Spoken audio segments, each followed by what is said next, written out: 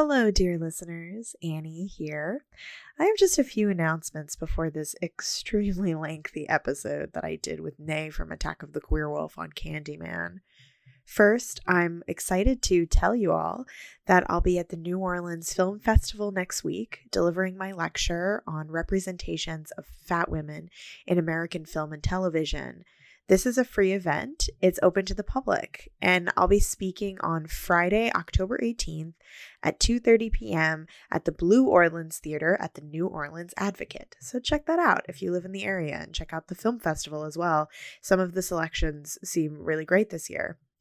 Next, I want to take a minute to shout out my subscribers on Patreon. My income I generate from Patreon allows me to keep bringing you this show every week, and I'm truly honored that 44 of you subscribe. That's amazing. New Patreon shoutouts include, this is quite a list because I haven't done this in a minute, so bear with me, Hot Takes with Hot Dykes, which is a wonderful podcast hosted by Clara and Val, and you should definitely check them out and listen to them. They're fucking hilarious. Brianna Hoff, Gus Payway, Allie, Carissa Coffey, Isabella Fuller, Sakari Singh, Coco Carlson, Mars Hobrecker, Lindsay Bentham, Vera Hayes, Angel, Olivia Monco, Paige McKinney, Morgan, Skylar, Andrea York, Shar Adams, Elizabeth Glaze, Lay Run, Hanjusi, Ruby Joanna, Sally Banaz, and Erin McIntosh. Whew, thank you so much for bearing with me there. I haven't shouted out people in a while, so I wanted to shout out everybody who hasn't gotten a shout out before. I also wanted to give a special shout out to my beautiful ex-girlfriend and close personal friend, Jinx Lier, who actually has a birthday this month on Halloween, October 31st. No less. And Jinx is a love and sex witch, so that is extremely apt. You can follow her on Twitter at Jinx Lier. She's an amazing sex worker, rights activist, and actual fucking witch. So please go give her all of your money and praise immediately. And last order of business, I want to take a second to plug the work of my e-friend, Hayden Smith. Hayden is a queer writer and disability rights activist who is the editor for the Deaf Poets Society, a journal for deaf and disabled writers and artists. His recently published short story, Rabbit Pie, is delightfully creepy and a perfect read for Halloween season. You can find the link to that on Hayden's Twitter at HeyXSmith. So thank you for listening to that long preamble and enjoy the episode. You must tell me all your secrets. Remember, we must share everything together.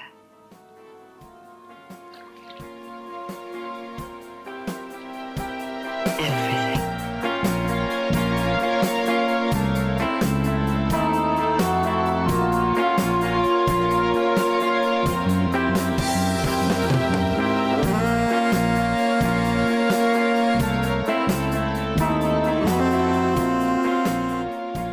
Have you ever heard of Candyman? If you look in the mirror, you say his name 5 times. In cities everywhere, Candyman, they whisper his name. Right. Candyman. It's just a story.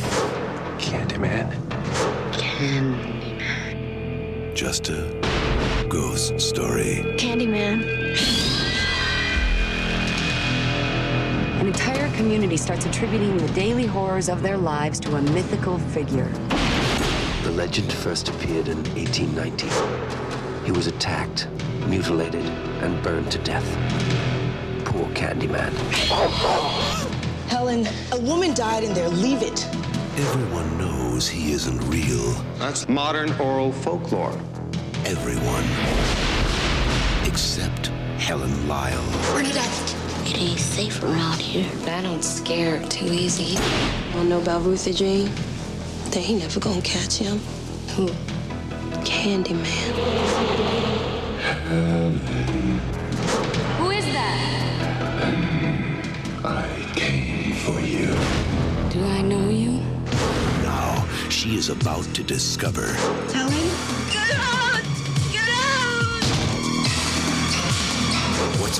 behind the mystery? I'm sick. What's behind the legend? Listen, he's under the bed!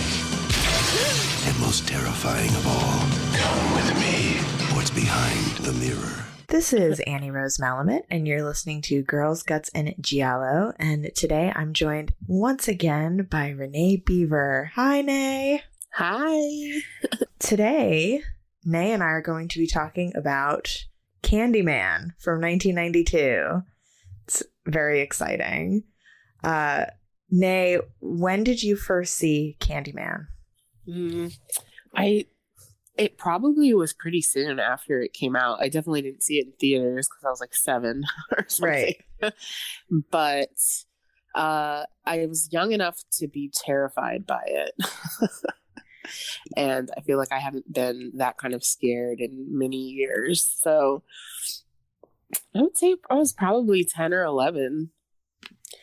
Yeah, it's a really genuinely scary movie. And so it came out in 1992. So I definitely didn't see it when it came out because I was 2 years old. But I saw it in high school, as I've seen a lot of the things I talk about on this podcast. Because it was on Bravo's 100 Scariest Movie Moments. And it looked... I had never seen anything like that before. And it was just really intriguing to me. And I managed to rent the DVD. And ever since then, it's been one of my favorite movies. I feel like I say that about every movie I talk about on this podcast. But I genuinely mean it. So, what did you think of this movie when you saw it? Like, did you like it? Did you, like, what were your thoughts? And then what were your thoughts again as an adult watching it? Well, my largest fear was that I was going to get caught watching it. I think that was, like, probably scarier than the movie. Right. To be honest. But I remember the music scaring the shit out of me. But I also remember it kind of making me horny, though. Yeah, I mean, in like some way. I was gonna say, like, this movie is pretty erotic. Yeah, definitely. Clive, always. I mean, he's just such a freak. Oh, absolutely. Yeah, and we're definitely going to talk about that. So, 1992, written and directed by Bernard Rose, and starring Virginia Madsen as Helen and Tony Todd as the eponymous Candyman. And it also has Cassie Lemons, who plays Bernadette in the movie, and Cassie Lemons directed Eve's Bayou, which is another one of my favorite movies. And she also directed the new movie that's coming out, Harriet, about Harriet Tubman. So she's doing well right now, long overdue. Such an underrepresented and underrated filmmaker. Have you seen Eve's Bayou? Yes, I love. It's so good. Yes, it's so good. And it's like you were saying, it's based on the short story The Forbidden by Clive Barker, which was originally set in a white British working class neighborhood. So when Bernard Rose bought the rights to the story, he changed it to be set in Chicago. The interesting fact I learned about this movie is that the producers had Bernard Rose meet with the NAACP various times before the filming because they were concerned about depicting the racial themes in this movie. I read that too. Yeah. And apparently the NAACP approved of the film.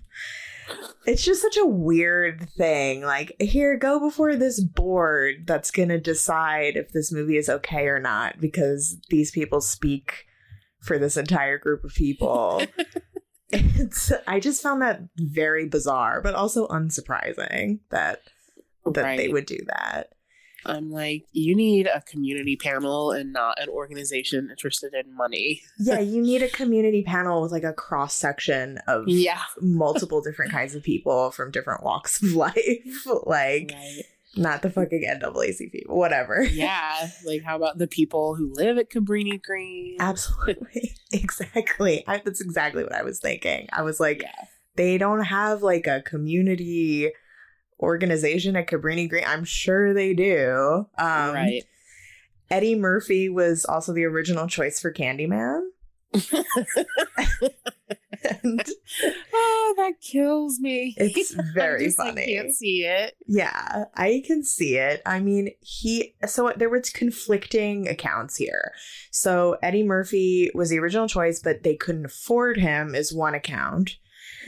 But then the other account is that he was the original choice, but he was too short. Oh, interesting. Okay. Yeah, and he's like 5'9" and Tony Todd is 6'3" or something.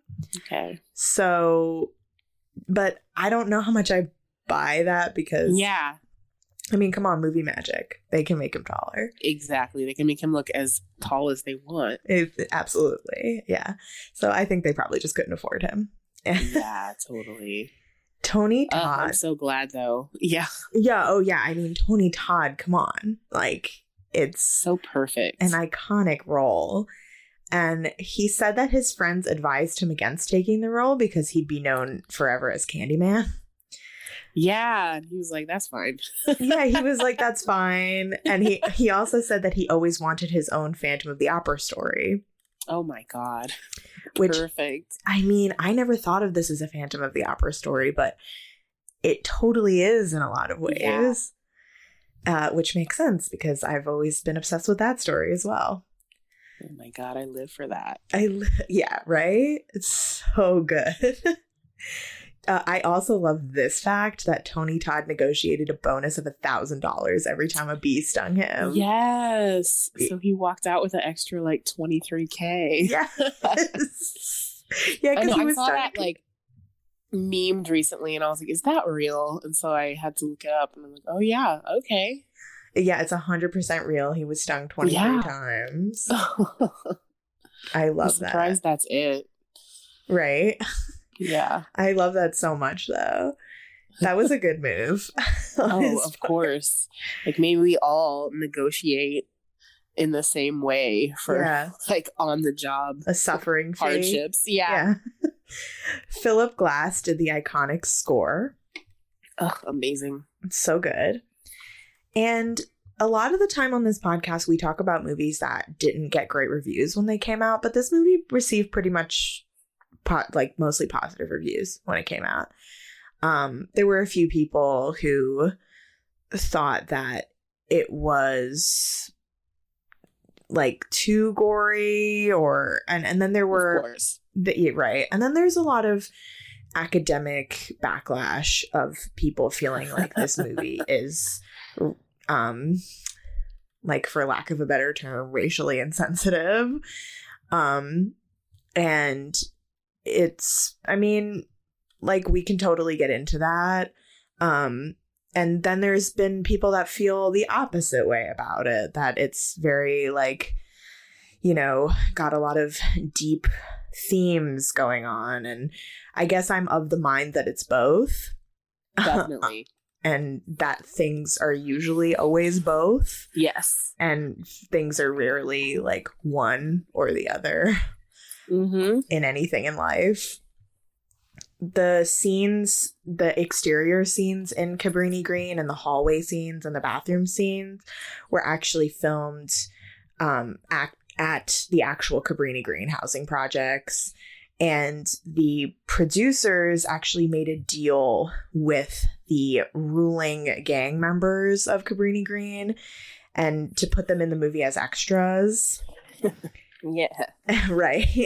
To ensure the safety of the cast and crew during filming. And even with this arrangement, somebody did put a bullet through the production van on the last day of filming. Nobody was in. As they should. As they should. I'm like, yeah. I literally laughed out loud when I read that. Me too. They're like, a sniper got the van on the last day. I know. They were like, fuck this movie. I mean, it's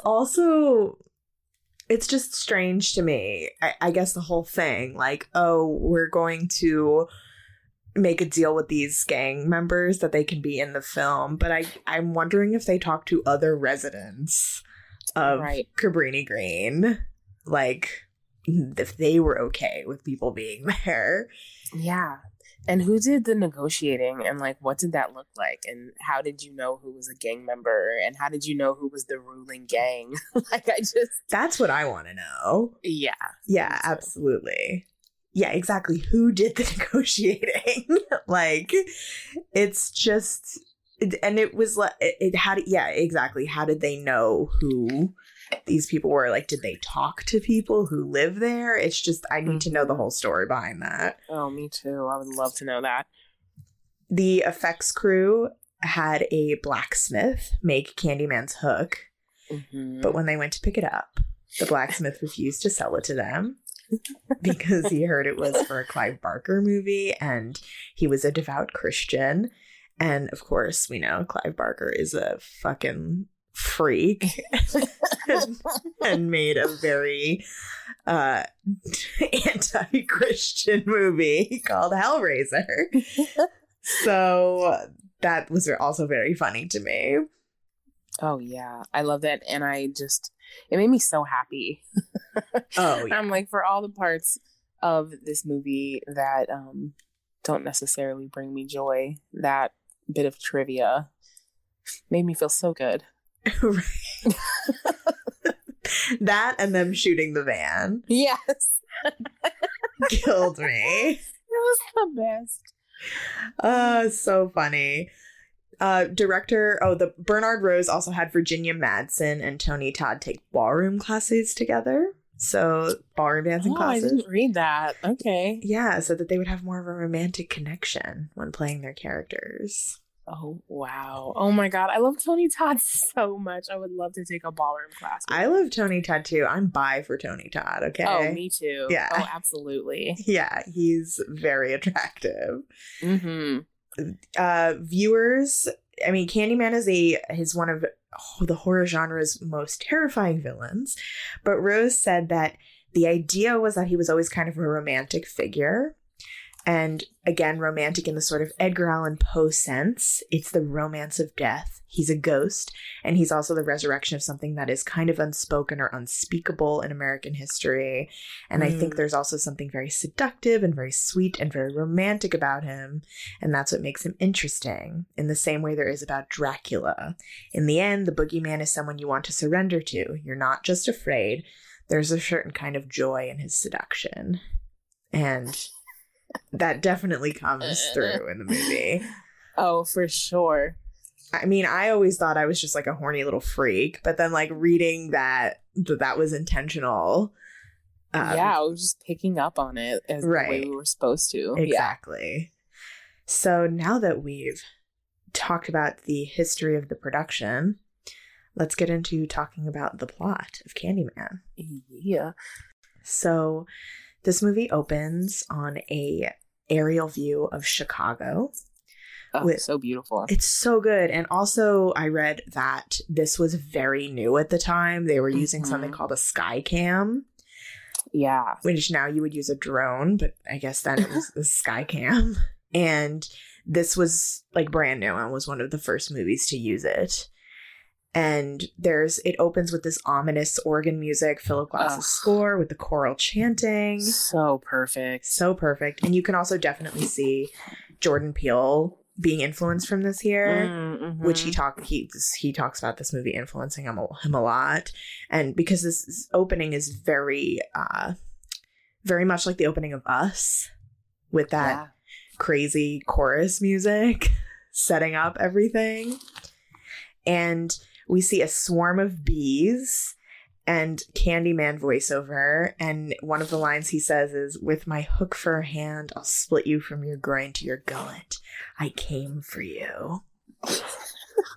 So we immediately get like all this bee symbolism. And you've seen this movie a few times. And what do you think the bees are about here? Like, what is the symbolism of the bees? How do you read that? I guess I haven't thought about symbolically what those mean before this moment, but racism, I guess, it can feel like a whole hive is attacking you, or that you can be covered in or like surrounded by people who with the possibility to hurt you, but they may or may not do it. And when I read so much about them using, baby bees or like younger bees because they're less likely to sting, or like the stingers are less likely to have as much impact. And I'm like, maybe the bees are the racists. I mean, that's actually something I had not thought of because I've been so influenced by the literature around this movie, and a lot of the literature says that the bees are like a symbol of the city as a hive, and worker bees, drones, kind of just like going about their lives without questioning anything, like without questioning these racist power structures, and also the structure of the housing projects, like being like a hive. So I think, I mean, like, again, both things work completely. Like, what you're saying is really profound, of like living kind of on edge and fear of being stung at any moment. Yeah. So yeah, I mean, this movie is just so like, this is one of the movies that I've had the most notes for ever on this podcast, because it's so just rich. Like, every single scene of this movie is absolutely loaded with symbolism. Yeah, and now I'm thinking, I'm like, well, the next time I get a job, I'm going to negotiate a fee for every microaggression. Yes, like a fee for every bee sting. Yes, absolutely. I mean, that, like, it would never happen, but it would never happen, but it absolutely should. Yeah. That is a great idea. I mean, Tony Todd, that is iconic. It really is. We'll never get over that. We open with this voiceover about an urban legend about Candyman. And we see this typical white suburban teenage couple. They're about to transgress, as they normally do in these stories, and have sex. And the woman in the couple, the girl in the couple, tells the story about Candyman, whose right hand was sawed off and he had a hook jammed in the bloody stump. And if you look in the mirror and say Candyman 5 times and turn out the lights, he'll appear and he'll gut you. And so, of course, they do it. And the girl dies horribly, and the boy escapes, but his hair is turned completely white. And there is immediately a connection between white sexuality and the brutalization of a Black person historically, and it's connected in this scene immediately. So that we're sort of seeing the Candyman story through this white gaze, like, right away. Mm-hmm. And there's also right away the mirror symbolism, which is that what I read and what I've read in the literature around this is like the history that is in all of us, and looking in the mirror and back at the past and seeing that reflected in you, and how none of us can really escape that. Because I've always wondered what it is about mirrors in this movie. I mean, a lot of the time we talk about mirror symbolism in relation to speaking to the vanity of women. Mm-hmm. And I feel like it's functioning a bit differently here. And it happens, I mean, mirrors come up throughout this movie over and over, like when they find that behind the mirror in the apartments, you can get into the apartment next door. Like, mirrors are definitely a site of self-discovery. Yeah, I haven't thought about the symbolism, having to do with your past, but I had thought the obvious comparison with like the Bloody Mary saying 5 times in a mirror, and how that lore was there, and then also the real murder that happened in Chicago, where someone entered the apartment through the other bathroom mirror. Yes, because that's actually happened. Yeah. And so I had left it at that. I hadn't thought. I hadn't gone any further past that. So that's really interesting. Yeah, I mean, we can I can read so many things into all of the little symbols that are in this movie. And the next scene, we see Virginia Madsen playing Helen. She is smoking a cigarette while there's so many cigarettes in this movie. While this girl is telling her the story of these teens. And we say that they're in a college building. And this is when we learn that Virginia Madsen, Helen, and Cassie Lemon, Bernadette, are doing a thesis together on urban legends at the University of Chicago. And Madsen's husband, Helen's husband, fucking Trevor, who I hate, is also a lecturer at the university. And he's also talking about urban legends. And we also get the setup that he's like maybe having a dalliance with one of his young students named Stacy, who's also a blonde white woman. And she's all suspicious about it. Helen's all suspicious about it. And she's also pissed because he's lecturing on urban legends and she's still working on her thesis. How dare he? He's so fucking gross. I hate him. I fucking hate Trevor. Like, I know. Burning hatred of him in this movie. I even more so on this last rewatch. And there's also there is something being set up here too, right in the beginning of like the white ivory tower of the intellectual sphere. Mm-hmm. And I see it as being very critiqued in these moments. Like these people kind of, they're fake, right? Like, yeah, Helen and her husband supposedly have this great working relationship, but they're not even honest with each other, and he'll throw her under the bus to give a lecture to his class. Like, they see themselves as so like above the fray, and yet they're these kind of fake people who have really no loyalty to each other. And that will come up again when Trevor totally abandons Helen. Oh my God. And you know who keeps it the realest? Stacy, because she's so scared of Helen, it kills me. Oh yeah. Stacy cracks me up.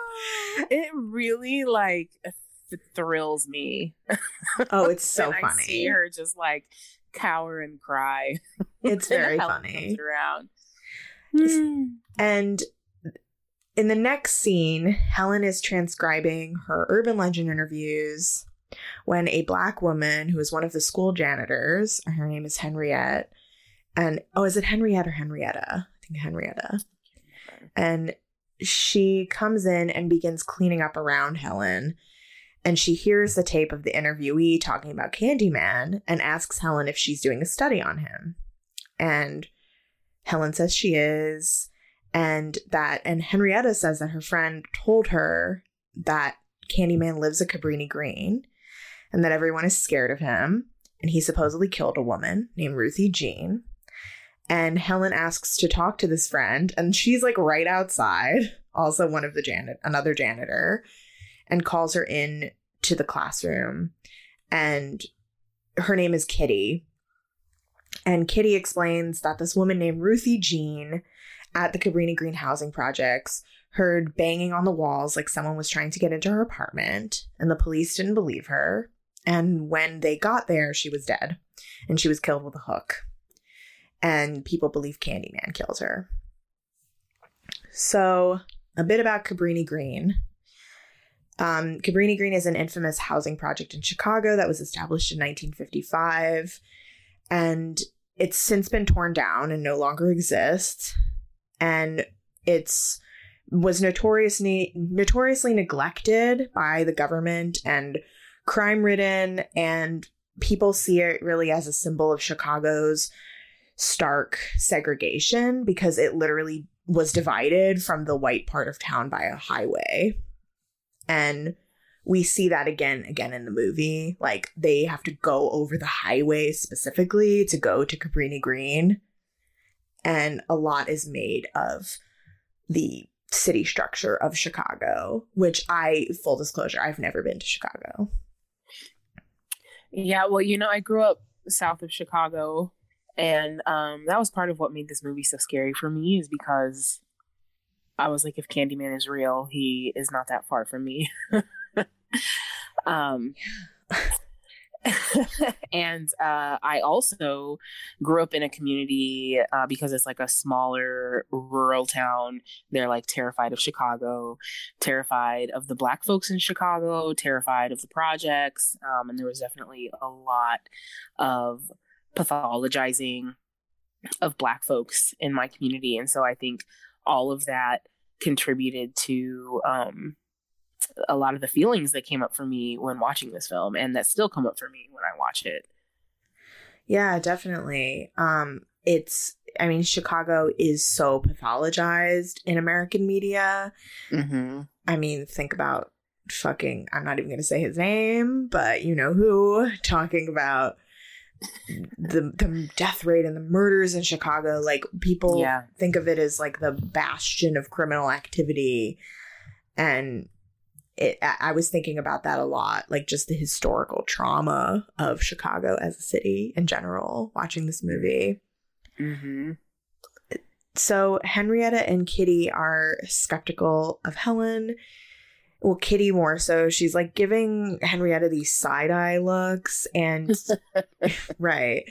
And to me, like it shows that they share this connection that Helen is on the outside of. Yes. And Helen senses this, and she senses that they're withholding information. And instead of thinking, okay, like maybe this isn't my place, that further pushes her to want to know more about this. Yes. And you really have to be an entitled white woman to do that. Absolutely. I mean, that is like the core of this movie. Yes. About an entitled white woman. Mm-hmm. Helen does some research on the Cabrini Green murders, and she finds that Ruthie Jean was indeed killed with a hook. And I was so disturbed during this scene because she's like smiling as she's finding out this information, and it's very voyeuristic. And it's confirmed in the next scene because she takes this information to Bernadette, who says that this is sick. This is not one of her fantasies, and that this woman actually died. And Bernadette says she won't even drive past Cabrini Green because it's so dangerous. So we immediately get the difference between Bernadette and Helen. Like, Helen is seeing this as an opportunity to really advance her own agenda. And Bernadette sees this in a different light. She sees this as a real problem, which it is. Yeah. I mean, and it does a really good job of setting up the difference in that way between Bernadette and Helen, but also between Bernadette and like the Black folks that they are going to talk to for this study. Because it's like Bernadette has a choice to not drive by this place where the other Black folks are living. And it's just like a really interesting dynamic to me. As a Black person who spent way too much time in higher education, just how we can perpetrate or perpetuate, what the fuck word am I looking for? How we can commit some of the same crimes as these white folks do when it comes to classism or this like ivory tower or treating people as subjects to study. Right. And of course, it's not the same thing as when a white person does it, because it can't be the same thing because the person isn't white. However, a lot of the same issues and the same kind of just wrong, the wrong approaches, they happen again and again. Yeah. And I think Kasi Lemmon was also chosen. I mean, I didn't read anything about this, but I'm going to assume from the visual and thematic cues of this movie that Kasi Lemmon was specifically chosen for this role because she is a light-skinned Black woman. And she sort of... And in the film, she plays like a very like you were saying, like she's part of this world, and she also can like sort of step between worlds, but like not in any comfortable way. Like it's a very uncomfortable position that she's in. Yeah. And Yes, right, definitely.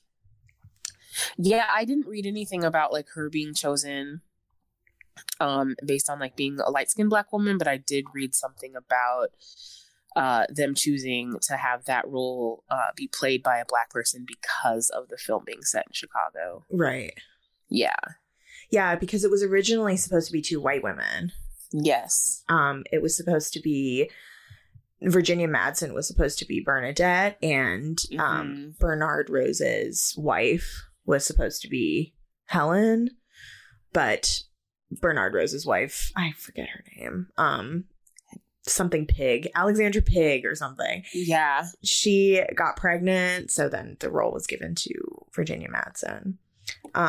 And I think that the choices they made here of having Bernadette be a Black woman made the movie that much richer. Yes. And I'm very glad it wasn't 2 white women. Yeah. That would have because it was already like uncomfortable and gross enough. Yes. With like the way she questions folks and the way that Helen questions folks, the way that she barges into people's spaces, the way that she pushes people for information.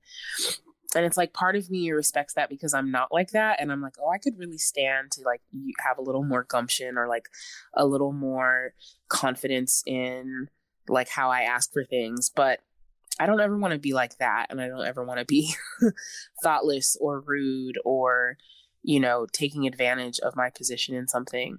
But had it been 2 white women from the U of I going out there, it just would have been disgusting. And I think it would have been like unbelievable because I'm sure that the idea is that Bernadette kind of softens Helen for people and that like, yeah, Helen announces that they're not cops. And I think it's funny that Helen keeps saying that, like, we're not cops, we're not here to hurt you. And I'm like, do you know who you're talking to? It's like, right. Also, why would anybody believe you? Like, why would anyone believe you? Good, right. And you look like, well, you look like a cop. And it's, I mean, yeah. And also, if Bernadette were played by a white woman, she would just read as like a really racist white woman who's afraid of these folks at Cabrini Green. And that would kind of, I mean, it would just make it a different movie. Definitely. So Helen also tells Bernadette that she found out that her building was originally built as a housing project. And Bernadette is shocked. And this really speaks to the gentrification that this movie explores. Like, Helen lives in this rich high rise that was originally a housing project, and the building was barely renovated. Like, a lot of the features are still in place there, and she's supposedly paying like thousands of dollars for this apartment, and it's all a lie. It's all a facade, and it's all built on the suffering of people. And it's also interesting to me that this film is set in a specific place. Like, it's specifically Chicago and it's specifically Cabrini Green, whereas a lot of horror movies from this era are set in like generic suburban sprawl. Mm-hmm. So that, you know, the idea is that anybody can put themselves in that position in the movie. But of course, the people that can put themselves in that position are white people who live in suburbia, because that's what all the movies are about. And the white suburban family is always seen as like, oh, that is the everyman. Like, anybody can project themselves onto that. But like, as we know, that's of course not the case. And this movie is very specifically about a specific experience. And I find that very fascinating because the movie at its core like has to be about the gentrification of Chicago.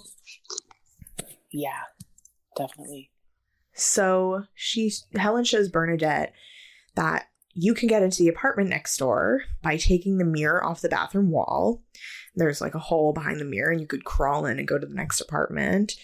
And she believes that the layout of her apartment is probably identical to the layout of the apartments at Cabrini Green.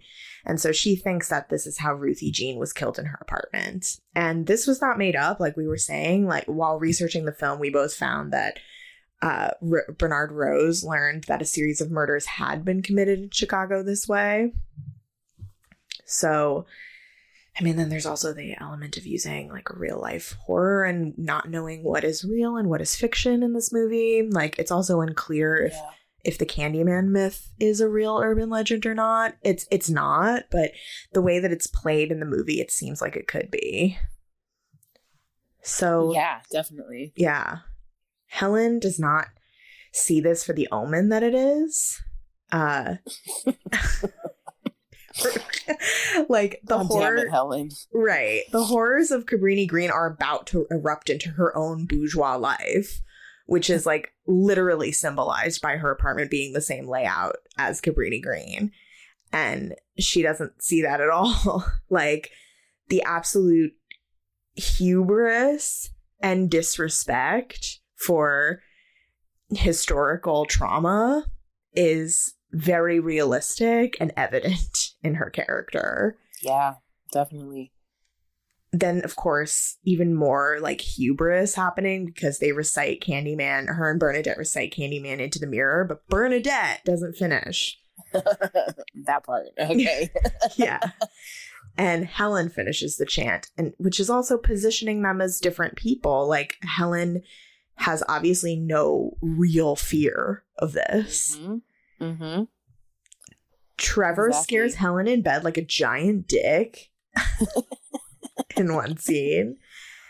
I guess just showing that Trevor sucks. I feel like a lot of anytime we see Trevor in this movie, it's just like, by the way, just in case you forgot, Trevor sucks. Yes. Helen and Bernadette go to Cabrini Green. Bernadette says that they look like they're just like cops. And Helen says, I told you to dress conservative. It's just so funny to me that, like, this is what is read as neutral to Helen. Like, this is a neutral way to dress. Like, it's very... So please wear that cross-hatched blazer, Helen, with the huge coat. Yeah, exactly. Like, she is so in her own bubble that she sees this as like professional and neutral. Like, yeah, very telling. They did a really, really good job of setting up Helen to be this just ignorant white woman researcher. I mean, she's so not ignorant in that there's just all these things she doesn't know. Like, she's clearly very intelligent and, you know, blah, blah, blah. But just, like, bulldozes her way into all these things. Yes. Yeah. And she... I mean, it's like...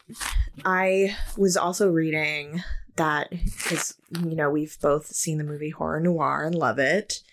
And... the book that Horror Noir is based on, the author of that book says that there are Black films, Black horror films, and then there are horror films with Black people in it. And she sees Candyman as a horror film with Black people in it, not a Black horror film. And also through my reading, I was finding that, of course, not everybody agrees with that. And you know, I just think it's an interesting point to throw out there. I mean, Helen, on the one hand, you could say that a lot of the movie is seen from her perspective. And so in that way, it sympathizes with her. On the other hand, she is so realistically portrayed as like a very typical ignorant white woman in academia that, you know, I'm not sure how much I actually sympathize with her, because I see her as like an infiltrator and, you know, someone that I am not quote unquote rooting for in the movie. So, yeah. Yeah. I mean, I think when I was young, I was scared for her and sympathized with her. And felt fear for her and sorry for her. And as a grown-up watching this movie, I hate her. I think she's the worst. And I think that they do portray her exactly as how someone like her would go into that situation. Mm-hmm. And I think it's interesting because it's like, I'm sure that the people I grew up with and the white adults around me could watch this currently and feel sympathy for Helen. And it's just this other way that, a piece of art speaks very differently to different people. And so I think as a child, I might have thought it was a horror movie with Black people in it. But as an adult, I'm more inclined to think it's a Black horror movie. And to be very glad when Helen is, burned up. Oh, yeah. Fire. Oh, yeah. So Helen and Bernadette are, like we said, they're on their way to Cabrini Green, and Bernadette is really like questioning this and doesn't feel 100% great about this. And Helen is really brazen, really condescending to Bernadette. She is smashing herself into worlds that she doesn't understand and has no business being in. And she is bullying Bernadette into going forward with this mission. And just basically gaslighting her also. Like, Bernadette clearly understands that this is, like, not a great idea. And Helen is being abusive, honestly. Like, she's like, okay, so we'll just go back and we'll write a typical paper just like everyone else. And I was like, shut the fuck up, Helen. They arrive at Cabrini Green, and their presence is immediately noticed by a group of young Black men hanging outside who start, following them when they get out of the car and telling them, like, not to go in. And they say that they look like cops. And they also yell and announce to the other people in the building that the cops are there. And there is graffiti everywhere. Like, we see that this is a very neglected community. Helen is taking photos, which also speaks to this white gaze of the photographer's camera, and which is, of course, very historically relevant. I mean, just like the colonial implications of that are very heavy. Yeah. And they're startled by a woman and her dog. And later we will find out that that woman is Anne Marie. So they find Ruthie Jean's old apartment. Bernadette wants to leave it alone. She doesn't want to go in. But of course, Helen wants to go in and crawls through to the other apartment using Ruthie's bathroom mirror. And Helen finds the Candyman graffiti.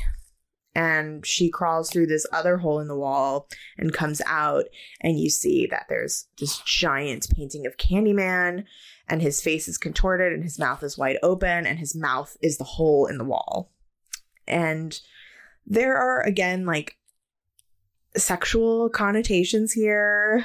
And she also finds candy around this altar with razor blades in it, which is another urban legend. So kind of like a nod to urban legend history. And I was also reading that perhaps the candy is an allusion to the sugar trade and slavery in the West Indies. Oh, okay. Which, interesting. Maybe, but yeah, it's just like so much going on. And this is also when I started to notice really like the design of the Candyman lair, which was designed by cinematographer Anthony B. Richmond. And he said that he designed the lair to be this architectural Gothic. So in the literature I was reading, this movie gets referred to again and again as a Gothic film, which makes a lot of sense. There are these really Gothic themes of like the grotesque and being in awe of the grotesque, and awe and horror and eroticism in horror, which is very part of Gothic literature. And also the lair is super goth. Like, yeah, just it very very obviously like in an like urban, but also like taking place like in a city, but also very like romantic and high drama. So Bernadette is anxiously smoking a cigarette in the bathroom when Helen pops out of the mirror hole and says she needs more film, but Bernadette is like, fuck no. Like, we're leaving. And the woman with the dog again startles them and tells them that they don't belong there. And they go to this woman's apartment, Anne Marie, and she questions their study and she apologizes to them for questioning them. And I was like, don't apologize, Anne Marie. Like, you are absolutely right to feel this way. But I mean, she says that, you know, the other white people who come around aren't trustworthy. And I was like, Helen is also not trustworthy. Right. And I think that is meant to be sort of like a nod to how Helen isn't actually trustworthy. Anne Marie says that she heard Ruthie dying next door and she called 911, but no one came, and that she's scared for her life and her child's life because she has a baby on a daily basis because of Candyman. Also interesting to me, and I don't know how you interpret this, but the fact that Helen is so bent on thinking that the residents here are talking about a fucking legend. Like, why does she not think Candyman could be a real person? Like, she just assumes that they're talking about an urban legend.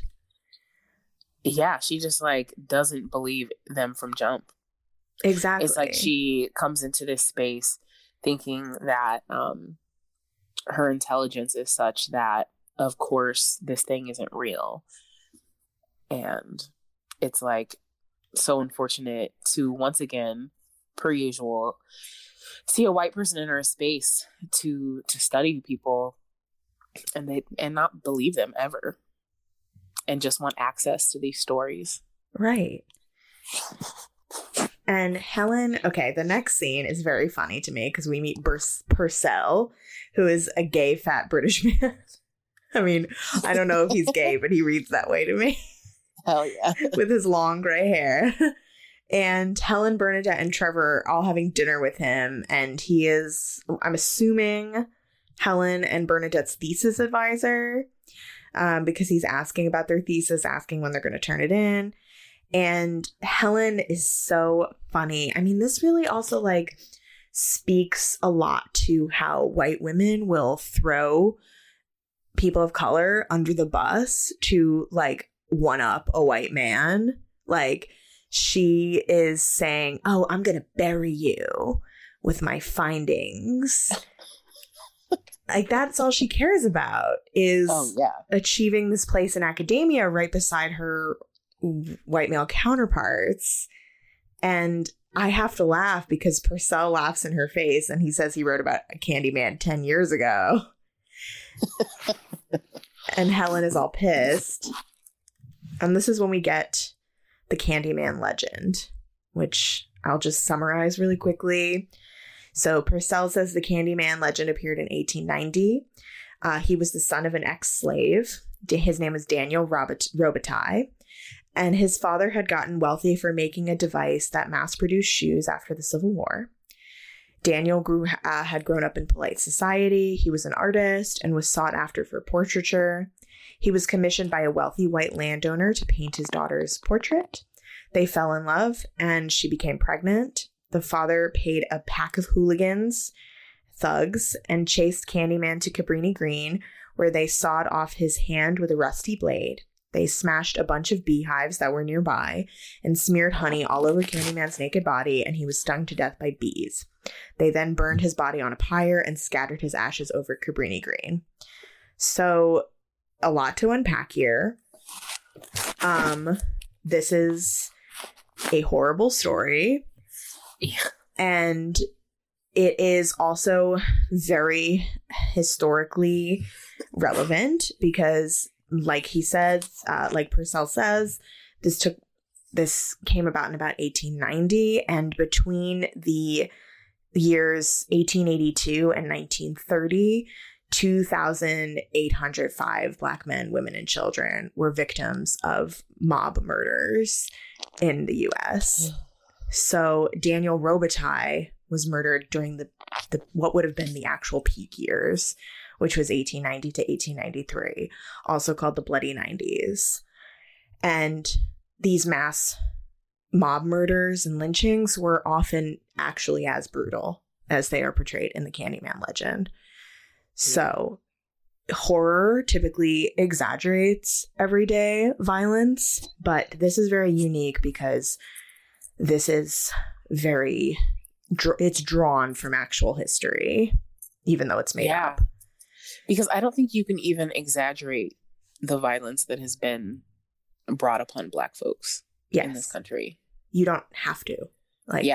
It's just as fucking bad as it is in this movie. Definitely.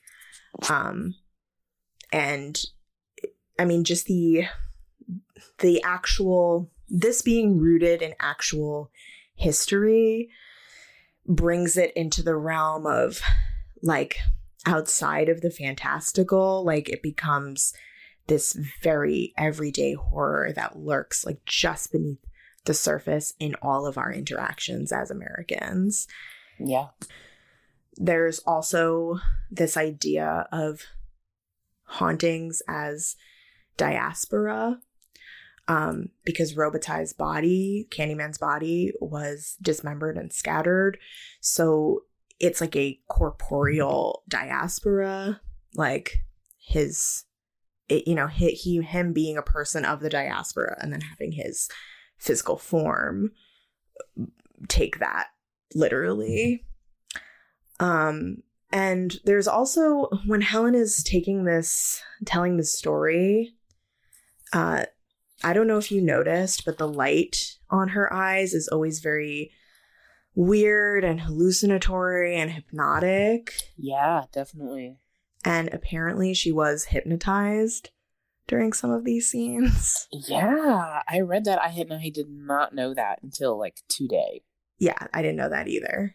And there's also the sounds of Daniel Robitaille's torture playing over her face that is shot in almost a romantic way, and it really underscores like the repulsion and eroticism with Black sexuality in the white erotic imagination. Like she's excited and horrified by this story at once. Yeah. Her whole relationship with Candyman is that of horror and eroticism. Yes. And Helen goes back to Anne-Marie's apartment and meets Jake, who is a young boy. And she asks Jake about Ruthie Jean. I was like, leave this kid alone. Why are we talking to this kid about a horrific murder? Right. So inappropriate. And he says that he can't say anything because Candyman will get him. And again, like Helen just assumes Candyman is not real. Like that he's talking about a legend. Like he's naive when he's actually talking about, as we know, he's talking about a real person. She is trying to best Trevor and Purcell at the expense of the safety of the Black people around her in this community. Because forcing Jake to talk about this is just really unconscionable. Like, but again, she thinks he's making it up. Jake takes Helen to an outside bathroom and says that this is where Candyman is. He says that a mentally impaired young boy was killed in this bathroom while his mother shopped across the street, and that Candyman cut the boy's penis off, which also harkens back to the history of castration and mob murders of Black men. The other thing I was thinking about in this moment was like the stories within stories in this movie. And there are like urban legends within urban legends, like Jake telling this story. We're unsure if this is a real story or not. Just like the play between fact and fiction in this movie. So Helen goes to the bathroom to take photos. There's a toilet swarming with bees. When I first saw this movie, I was like, why are there bees in the toilet? And I don't know if you read anything about the bees in this movie, but like apparently they put a queen bee in the toilet, and then the bees just like automatically swarmed to the queen bee, and then afterwards they sucked them out with a gentle bee vacuum. Yeah. Leave the bees alone. I know, right? I had never thought about these bees being real bees until I read all of that. I think I thought that they were fake. I don't know how I thought they were pulling that off, but right, same. But I was kind of surprised to learn that they were real bees. Yeah, me too. Especially at the quantity that they have in this movie. There's so many. This is why the bees are dying. Because people want to use them for fucking movies. That bathroom. So scary. That bathroom is horrible. There's like shit everywhere. Yeah, like sweets written in the wall. Sweets for the sweet. Yeah, which is a line from Hamlet. Yes. And there's also like an equation. There's like, which we've talked about when we did the Pink Flamingos episode, of like the abject, like, and equating actual shit with violence and historical violence. There's a lot of like actual excrement in this movie, like excrement symbolism. And we kind of see it, and bathrooms in general, which follow Helen around the entire movie. It's very Freudian. So the real Candyman shows up, who is a gang leader, and he has a hook. And he says to Helen, Helen is first. Him and his like goons. Excuse me, I'll just get right out of your way. Yeah, she's like, I'll get right out of your way. And then when she sees like his goons are gathering and that, she's in trouble, she's like, I'm not a cop, I'm from the university, and like shows him a fucking card, like her business card. And I mean, this just kind of shows like the absolute disconnect that Helen has. And he says, I hear you're looking for Candyman, bitch, and slams a hook into her head. So Helen, like we said, Helen assumed the inhabitants of Cabrini Green were like these naive, folksy people, and that they thought that the legend of Candyman was real, but he's a fucking real person and a real threat. And Helen thought that she was this like white savior, but really she doesn't understand anything happening at all in this community. And that this moment really underscores that. I also wanted to ask if you think that the Candyman murders, I think it's supposed to be ambiguous, but do you think that the Candyman murders of Ruthie Jean and the boy in the bathroom, do you think that they were done by the real Candyman or by the ghost Candyman? I think when I was younger, I definitely thought it was ghost Candyman, but I'm not so sure now.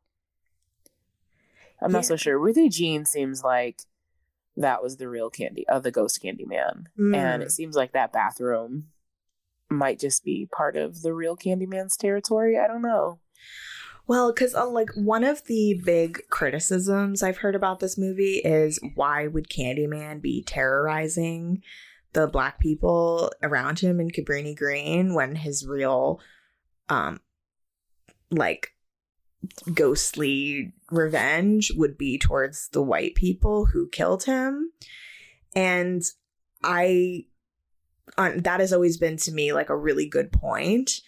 and something that I don't buy about the movie. But then on this rewatch, I was like, oh, I think that the real Candyman is the one who's killing these people.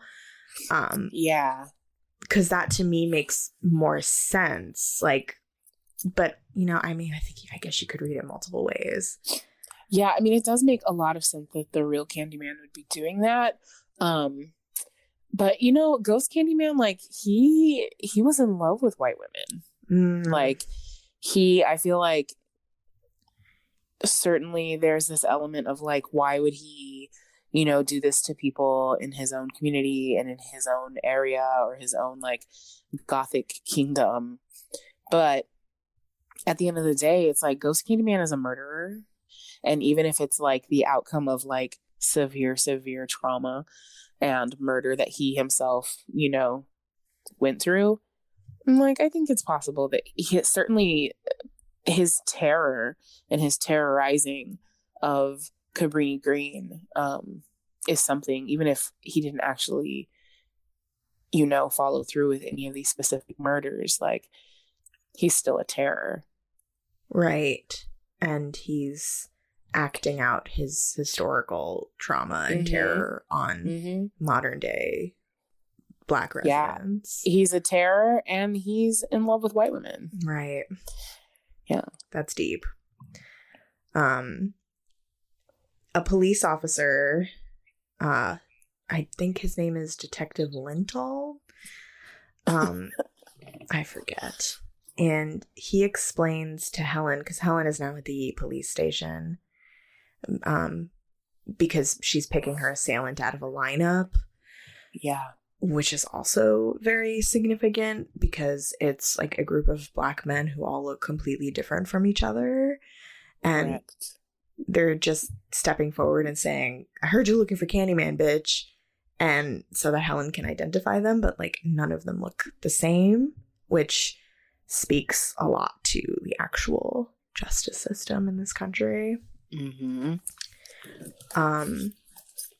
A police officer, Detective Lintel, explains to Helen that they've wanted to nail this guy for a while, and now they can because of her assault. So it took a white woman getting assaulted for them to do anything about it. Yeah. In which Helen acknowledges later as well. Jake is at the police station too, and he's pissed off at Helen for lying about not getting the police involved.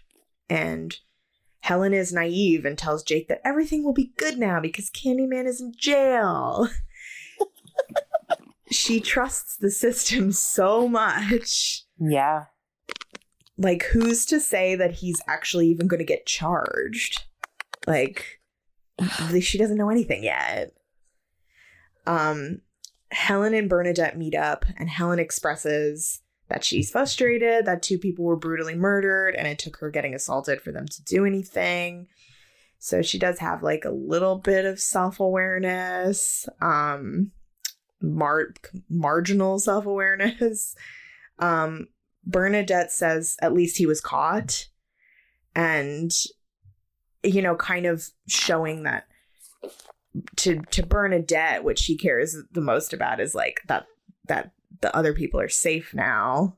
And she also says that there are publishers interested in the paper now, and Helen, all she cares about is that they're going to get published. And that's what she's taken away from this whole thing. Now is some of the best scenes of the movie. Helen is alone, right? When we hear that first Helen. Yes. Helen. I'll never forget that. So good. We meet Helen's alone in a parking garage, and the real Candyman appears. And it's Tony Todd in an amazing black fur coat, floor length. And he says, "You were not content with the stories, so I was obliged to come. Be my victim. I am the writing on the wall, the whisper in the classroom. Without these things, I am nothing, so now I must shed innocent blood." Okay, number 1, hot. Yeah. And I don't know, like, number 2, this is what happens when you stick your nose into shit you have no business in. Correct.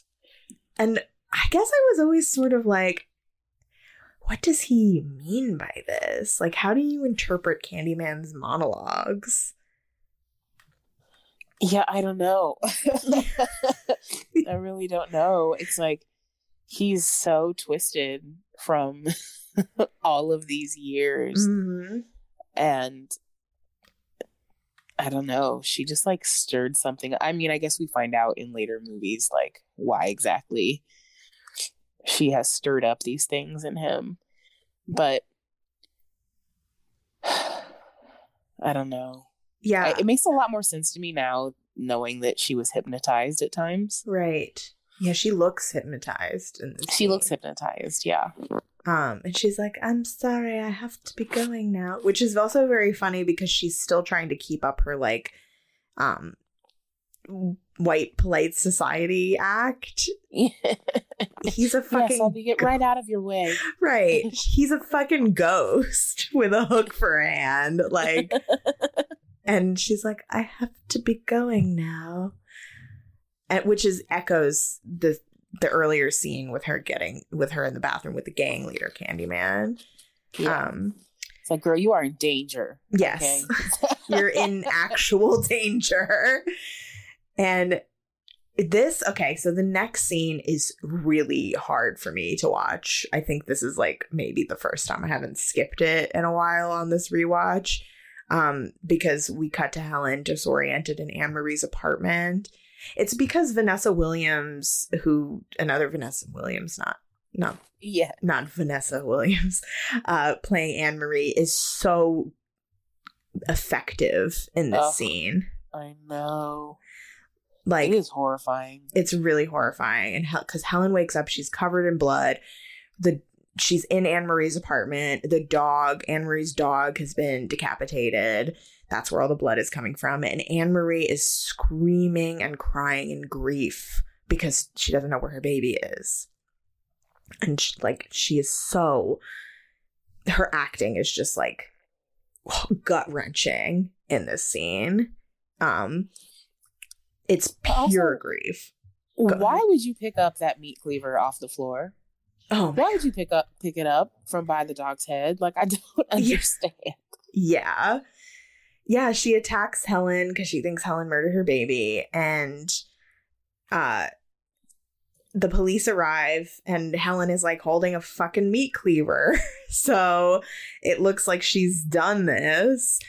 And they arrest her. And there is a very interesting scene where Helen is told she's being stripped by a woman police officer and she's crying. Oh, that scene, yeah. As she's like taking the bloody clothes off, and she is kind of using her white woman tears to gain sympathy, but there is does not work. It does not work. And I was kind of like laughing a little bit at this scene because me too. I think when I was younger, I maybe read it as like, oh my God, this is so traumatic. So of course she's crying. But now I read it a very different way of like she's weaponizing her tears and it's not working this time. Yes, same. I was cracking up. She's like, can I please just take a shower? And it's like, I'm like, girl, they think you murdered a dog and a baby. Like, no one cares about your feelings right now. Exactly. No one cares if you can take a shower.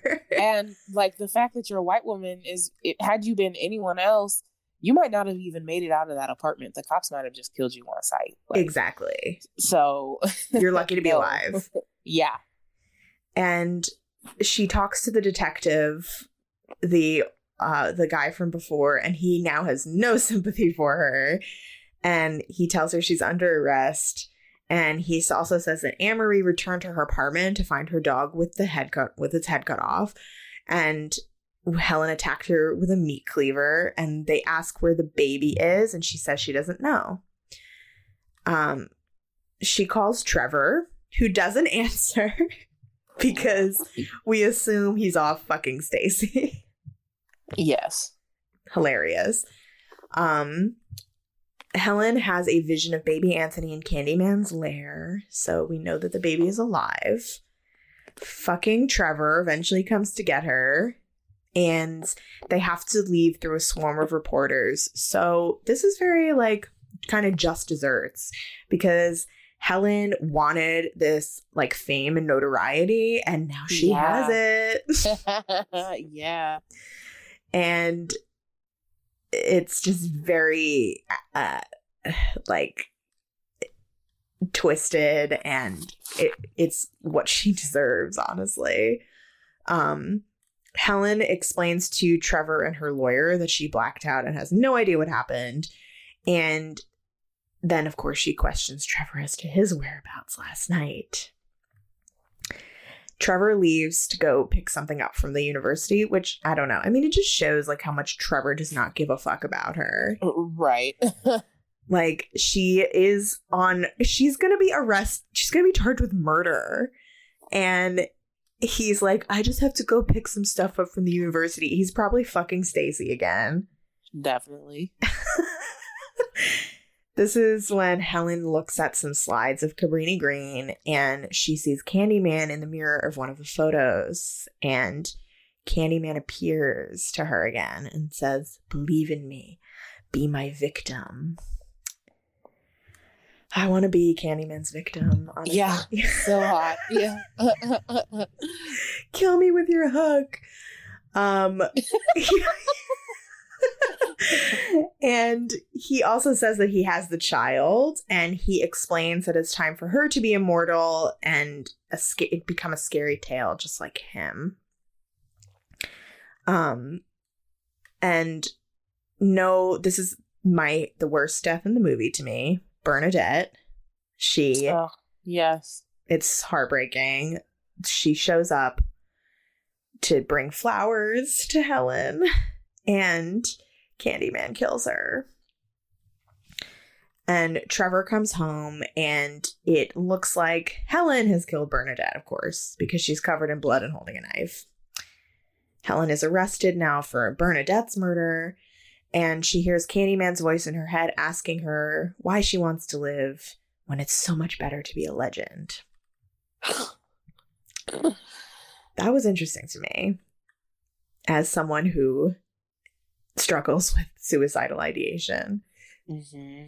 Like, immortality and legend, and is it better to be alive? Like, he says it's so much better. I forget exactly what he says, but he says it's so much better to not have to be, and to not have to exist, but to exist only in whispers.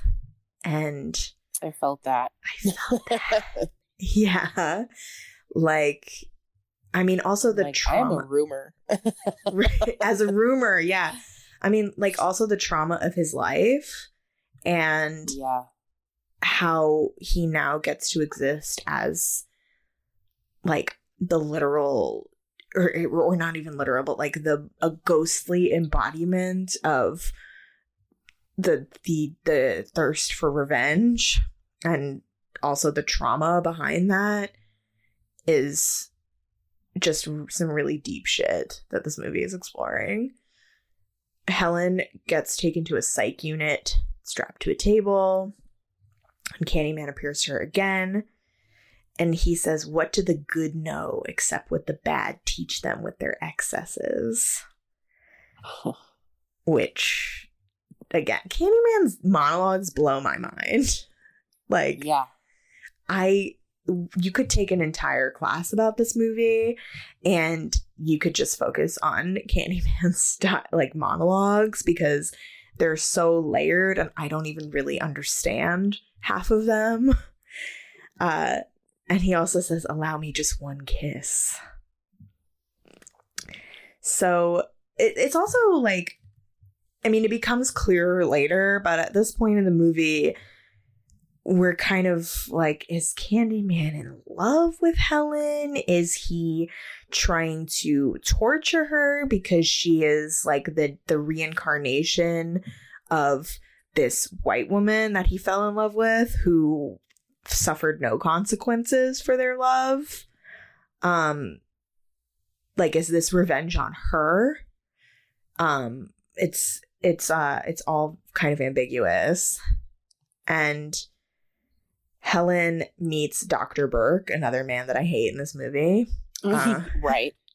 Who explains that she's actually been there for a month and has been charged with first-degree murder. This is such a nightmare. It is. I mean, as somebody who struggles with mental health, like, to just the nightmare of just like being committed and like left there and like not knowing time is passing and like having nobody advocating for you is, I mean, and it also, like, I'm just kind of thinking about this now, it also speaks to some of the like trauma and oppression that like women experience. And as a white woman, like, Helen is this oppressor, and she's also now experiencing like the height of the sexist and misogynist oppression that she would experience. And it's very, yeah, I mean, I don't know where I'm going with that, but I'm just sort of thinking about how this movie would be very different if it was about a man. And I think that the remake is about a man.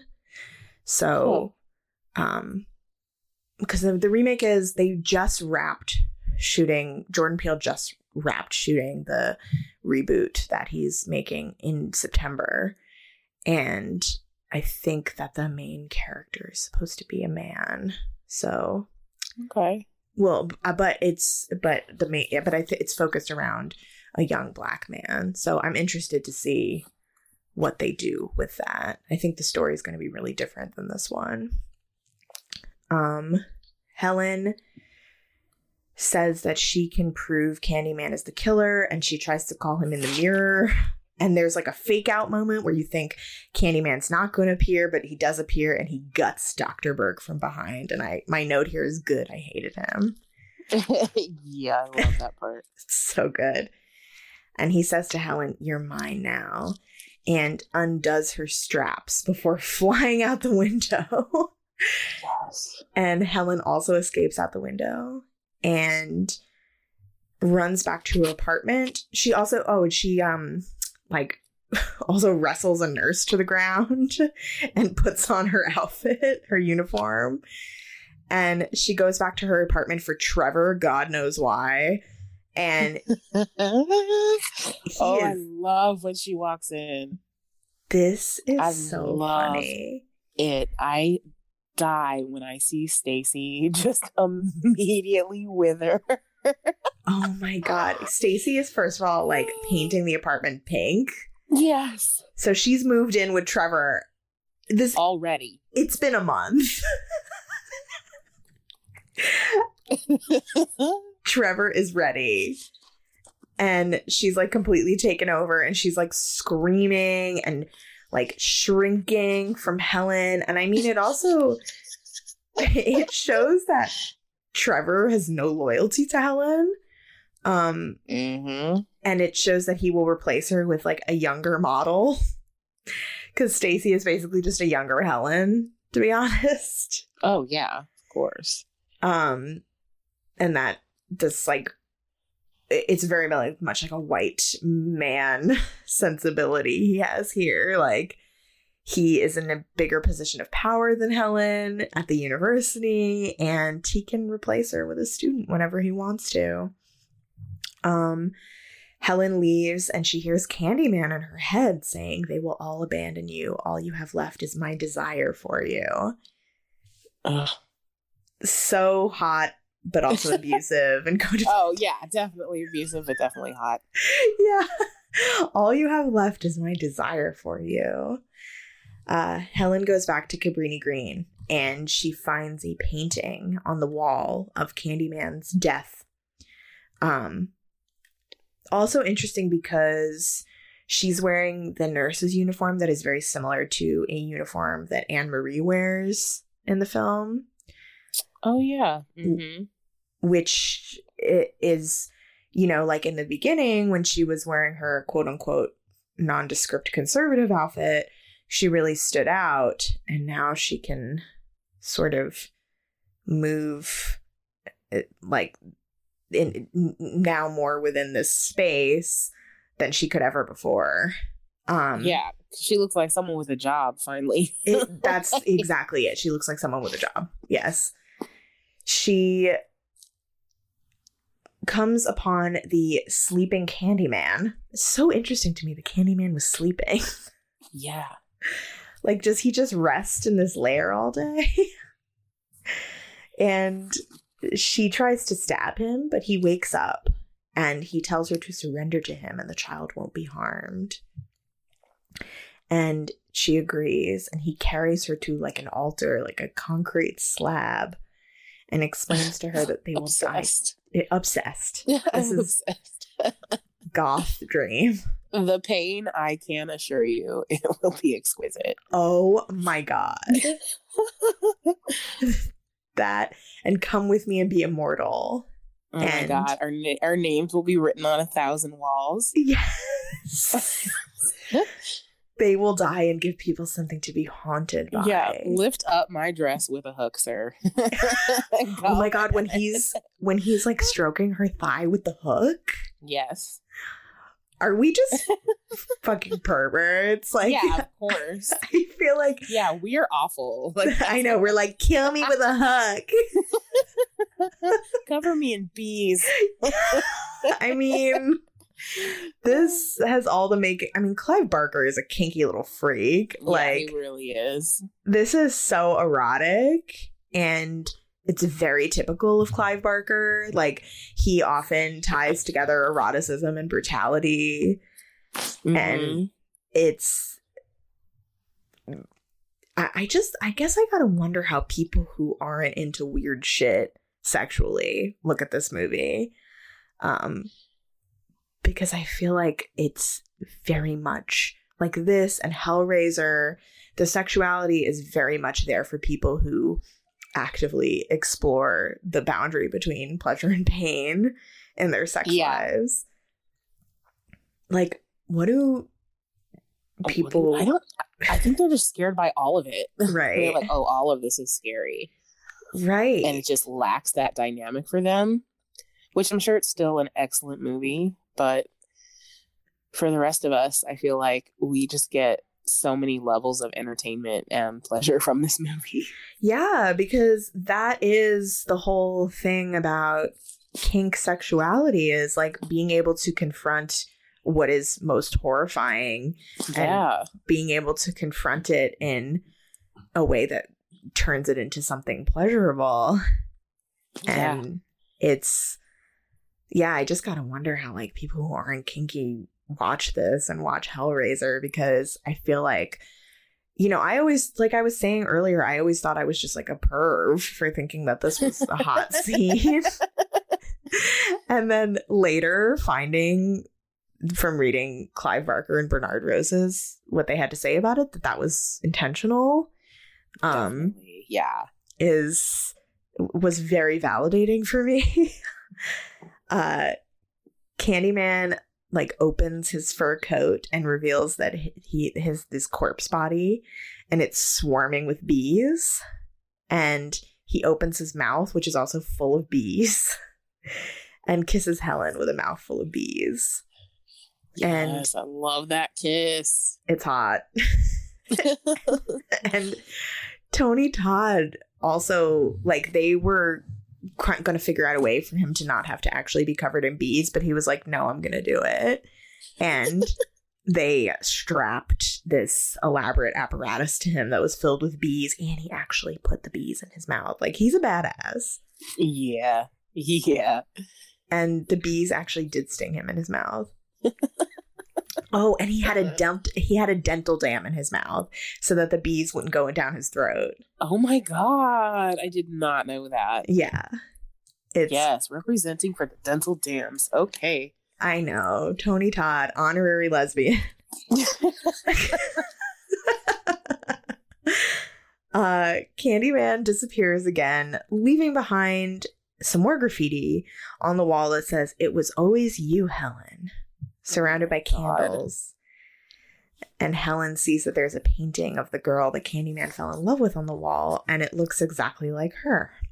So there's some doppelganger themes also going on here. Like, does she just look exactly like her, or is she the reincarnation of her? And she never experienced punishment for their transgression, so she needs to now experience it in the modern day.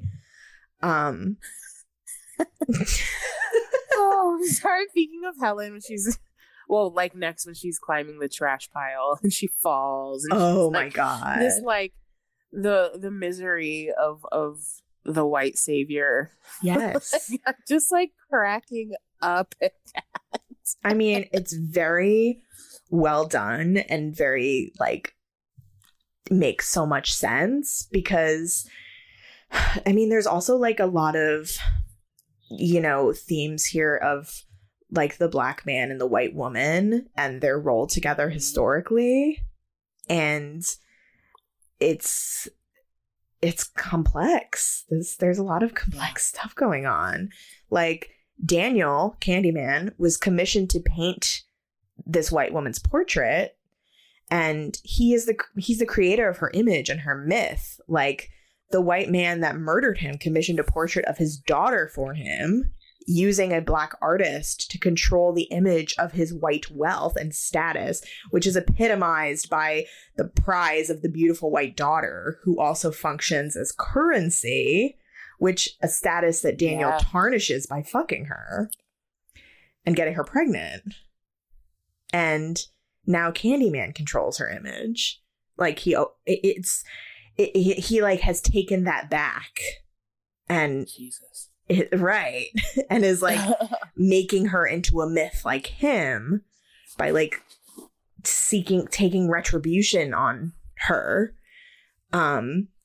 There's even so much you could talk about just with the symbolism of portraiture and painting, that is also explored in this movie. There's a ton of paint in this movie, the graffiti, the murals, the story of Candyman being a painter, and just the push and pull between the real and the painted image. And yeah, I mean, it's never clear exactly if Helen is. I mean, this is also brings it back to Dracula, because Dracula, part of why he falls in love with Mina is because she looks like his love from hundreds of years ago. Yes. And so Candyman is kind of a Dracula figure as well. And I mean, you could go even deeper with it, because Dracula was for Bram Stoker the symbol of the foreign man, taking away the good English women from the good English men. And Candyman literalizes that in from an American mythology of the black man taking away the good white women. I just went on a theory rampage there and needed to take a breath. I love thinking about him as Dracula. Yes. He totally Even if I is. don't love the idea of thinking that black men were stealing all the good white women, but knowing how black men have been portrayed literally and mythologically, King Kong, Black Dracula, that totally makes sense to me. Oh yeah, and it's not even that I feel that the filmmakers are saying it's he's taking away the good white women, but that is how his murderers see him in his legend. Yes. And then by murdering him, they made him into a mythic, immortal figure who lives on, and in this as a trauma ghost. I mean, it's just very. I mean, there's so many fucking layers in this movie. And now a very funny scene. I mean, funny to us, where Helen is climbing that pyre of chairs and mattresses because she hears baby Anthony crying, and she climbs the pyre to try to find the baby in there, and she's like falling, and she's just manic at this point. And a crowd has gathered outside, and they set the pyre on fire. And I was wondering, like, do you think that they set the pyre on fire because they think Helen is a murderer and they want her to burn? Or, like, is this about, like, killing Candyman? Yeah, I think Dewan, or the one, that's the actor's name, but the young boy, Jake, he sees the hook and he thinks Candyman is in the fire. And he's like, oh, he's in there and we have an opportunity to, like, burn him up. Did they know Helen was in there? Oh, I don't know. Until she crawls out with the baby, right? Yeah. I feel like when she crawls out with the baby, they don't even know at first because she's like burnt up. She's on fire. Right. Yeah, I guess I didn't know if Jake saw her crawling in there. And Candyman appears to Helen again in the pyre, grabbing her across the mouth, and Helen stabs Candyman with a piece of wood that's on fire and crawls with baby Anthony in her arms to rescue him out of the fire, even though she's also on fire and burning alive.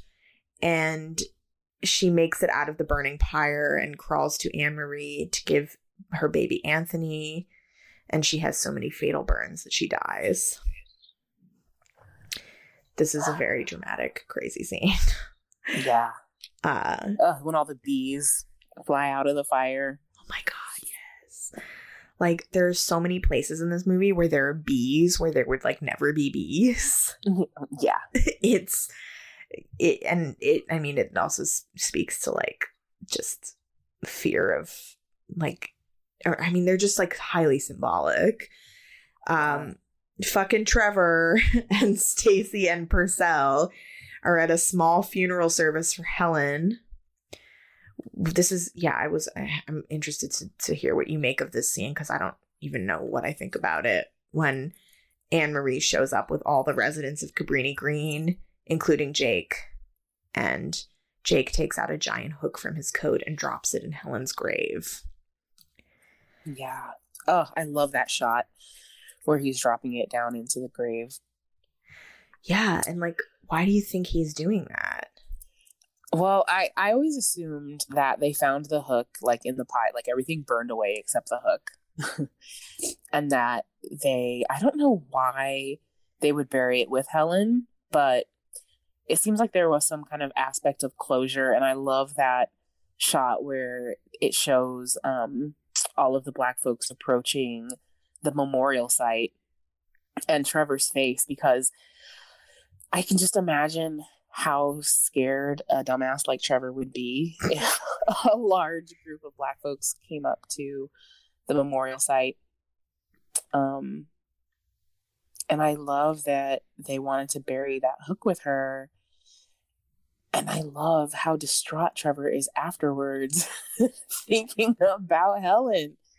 Yes. Oh my God. I mean, I felt like the Cabrini Green residents had, like, achieved a kind of closure. Yeah. And it wasn't so much that they were, like, quote unquote paying their respects to Helen as they were completing bye bitch. Bye bitch, like, yeah. And also, like, completing a cycle. Exactly. And kind of assuring that Candyman will not come back by burying his hook with his love. Yeah, I mean, I think Helen would be flattered by them. She would think it was them paying their respects, because I think, like, the, like, biggest high five you can give white folks is when when white folks think Black people have co-signed something or have, like, shown their admiration, and it's like, no, this was just the completion. Right, it's the completion of a cycle, and like a respect for historical trauma that Helen and Trevor and Purcell don't have. like the respect for having to find closure and find completion in something. So Trevor ain't doing too hot. He's back at the apartment and he's in the bathroom agonizing over Helen's death, as he should be, because he fucking sucks and abandoned his wife for a 19-year-old girl. Yeah. And Stacy is also hilarious. Like, she's annoying him about dinner. Yeah. When she's pulling out the steak and like slamming it on the table, and she's like, let's make a salad together. I was like, yeah, I'm sure Trevor didn't, like, he was thinking about his dick. He wasn't thinking Stacy. He wasn't thinking about the long term here. Right, exactly. Trevor has memories of Helen and cries like a stupid bitch, is my note. And Trevor says Helen's name 5 times in the mirror and turns out the light, wondering what compels him to do this. And she appears as a beautiful corpse ghost covered in burns. Right, gorgeous. Gorgeous. Best she's ever looked. Correct. And she guts him from behind and moans in like ecstasy as she's killing him.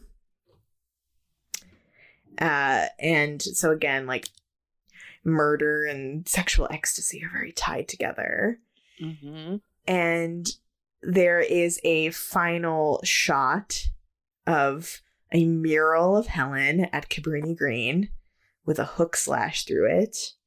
And she has now achieved the veneration and fame that she so coveted. Right. What? Okay. Who painted this mural? Like, who are we to suppose painted this? Like, I don't know. Yeah. It's so, or does it even exist? Like, or did Candyman paint it? I feel it. Okay. Candyman painted it. Ooh, Candyman definitely painted it. Yeah, absolutely. Because it's very much his style. Right. And, he's the artist. Yes. I love that. I love like the hook slash going through it, and that she's finally immortalized, but she's dead, and it's just such a perfect ending. I remember being that like strobe light bathroom thing with Trevor really freaked me out as a kid, with her like burned head and all of that. But this ending was so satisfying to me because it just made so much sense. It's extremely satisfying. Because I mean, it's like it's a very dark kind of like haha moment. Like, this is what you wanted. Like, you wanted to be immortalized for this story, and now you are. Yeah, there you go. Exactly. Congrats. Sorry, your thesis never happened. Right. A lot of people had to die for you to, which is like such a theme for Helen. It's like when you think about like the Black folks that were displaced for her to end up where she was living, the Black folks that were caused harm during her research, like just everything. Yes. Yeah. She was always out for herself. And I also can't stop thinking about when she did meet Anne-Marie and the baby Anthony, how she was like petting the baby with her gloves on. Oh my God, like, her dirty ass gloves. Yeah. I'm like, did you touch my baby with your gloves on? I did not think so. And she's so condescending to Anne-Marie. Yeah. Like, very much like, I have to think about the history of like white ethnographers coming into communities. Yes, and definitely taking over. And I mean, it's just very smart. And I feel, I don't know, like, how much do we think how much of that do we feel like is intentional, and how much of that do we feel like is accidental because Bernard Rose and Clive Barker are white, and of course they would write something like that. Like, yeah, I mean, I would like to think that, they were aware of some of that, but I think it's just like such a natural part of white people's interactions with Black folks that it very easily could have just been coincidence. Right. Yeah, I mean, it's so, yeah, I would like to feel like this was all written intentionally, but who knows? Yeah. It's, oh my God, what a journey.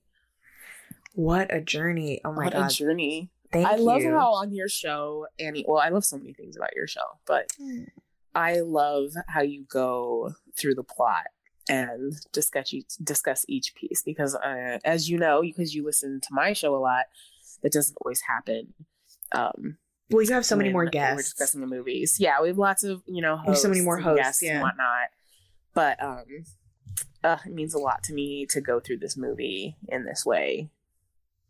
I really appreciate you saying that. I've struggled with, and I'll keep this in the episode. People can weigh in if they want to, but I've struggled with if I should keep doing the scene by scene analysis, because I guess I just wonder if people are actually interested in that. But you and Sam and a couple other people have said that they really appreciate the format of this show of really digging in and going scene by scene. And that's part of why I wanted to start this podcast, because I didn't see anybody else doing that. So yeah, totally. Yeah. You just get to nerd the fuck out. Like if it's your movie, you're like, oh hell yeah, I want to talk about every single scene. Oh yeah. I mean, and especially with this movie, it's like there's so much there. Like it's